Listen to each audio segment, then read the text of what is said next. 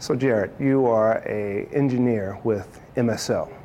What kind of engineer are you? So my title on the Mars Science Lab is Mobility Systems Engineer. And what that means is I am on the team that have responsibility for all the parts of the rover involved with driving. So that includes the wheels, the steering actuators, the suspension system, as well as the software that helps keep us safe by avoiding obstacles, checking that we're not going to run off a cliff, etc. There's a lot of new technology that went into the Mars Science Laboratory. Any into the system that you're working on? Well, one of the great things about the fact that the Mars exploration rovers that we landed on Mars in 2004 was the fact that they lived so long, and in fact the Opportunity is still going today.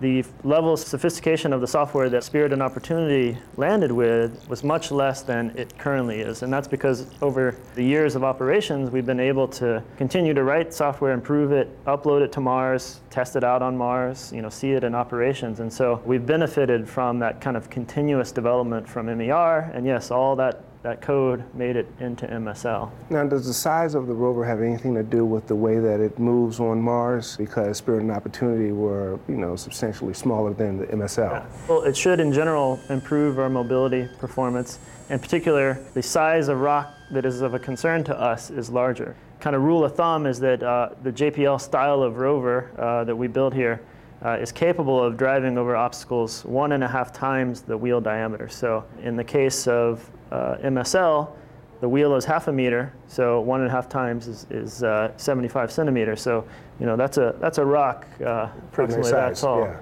that is safe for us to drive over. In general, we'll still try to avoid rocks that large, but that's a pretty sizable rock. And in principle, every one of the wheels could be on their own trajectory over an obstacle at the same time, and it would still be fine. The style of rim, very sporty. What went into, designing a rim that was just like so cool? Well, as you may have seen, there's kind of a hard tire that is machined out of aluminum, and it's black, and that's been what we call anodized, so the aluminum has been coated with a special treatment that makes it black.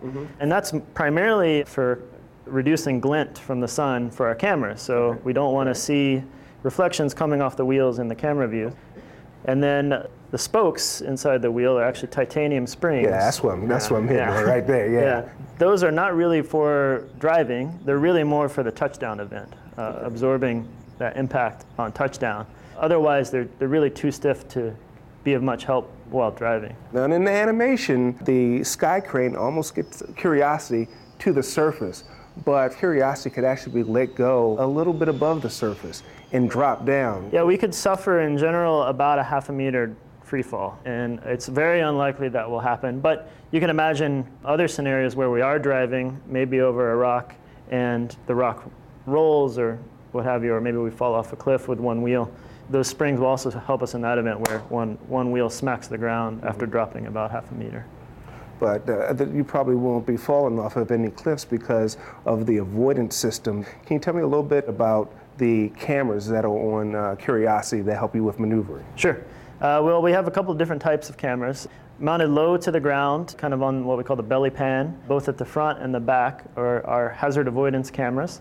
And those have big fisheye lenses that allow us to see a wide field of view, including the wheels themselves. And they allow us to image the terrain in front of us, and it's a feature of all of our camera systems that we use two side by side for what we call stereo vision. So it takes two-dimensional images from the cameras, builds up a three-dimensional map of the world, and can determine, hey, this obstacle is too big for me to drive over, I should choose a path that will take me around it.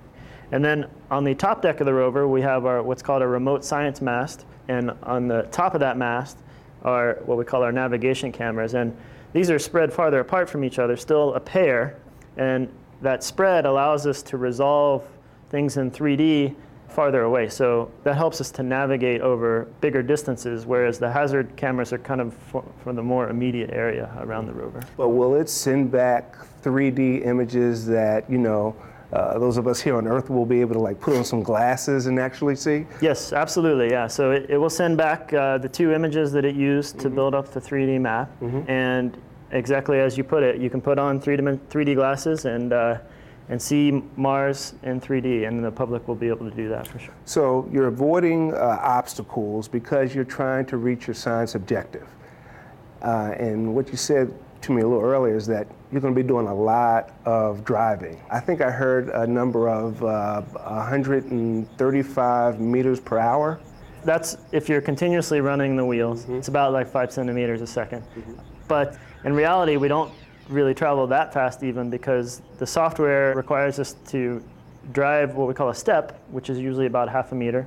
Then we stop, we re-image the area, we crunch the data, make sure there's no hazards, and then proceed again. So another half meter. Exactly. Yeah. If the terrain looks relatively benign, it will choose to skip steps and maybe skip 2 or 3 steps before it re-images again.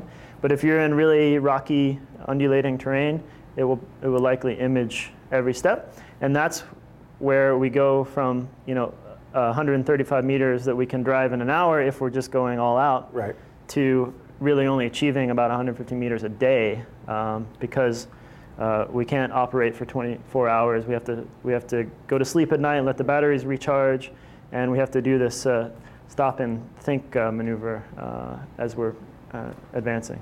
Well, we wish you all the best with your mission and the engineering with MSL, and we look forward to hearing some follow-up stories about what's going on. Thank you. All right, thanks, Jack.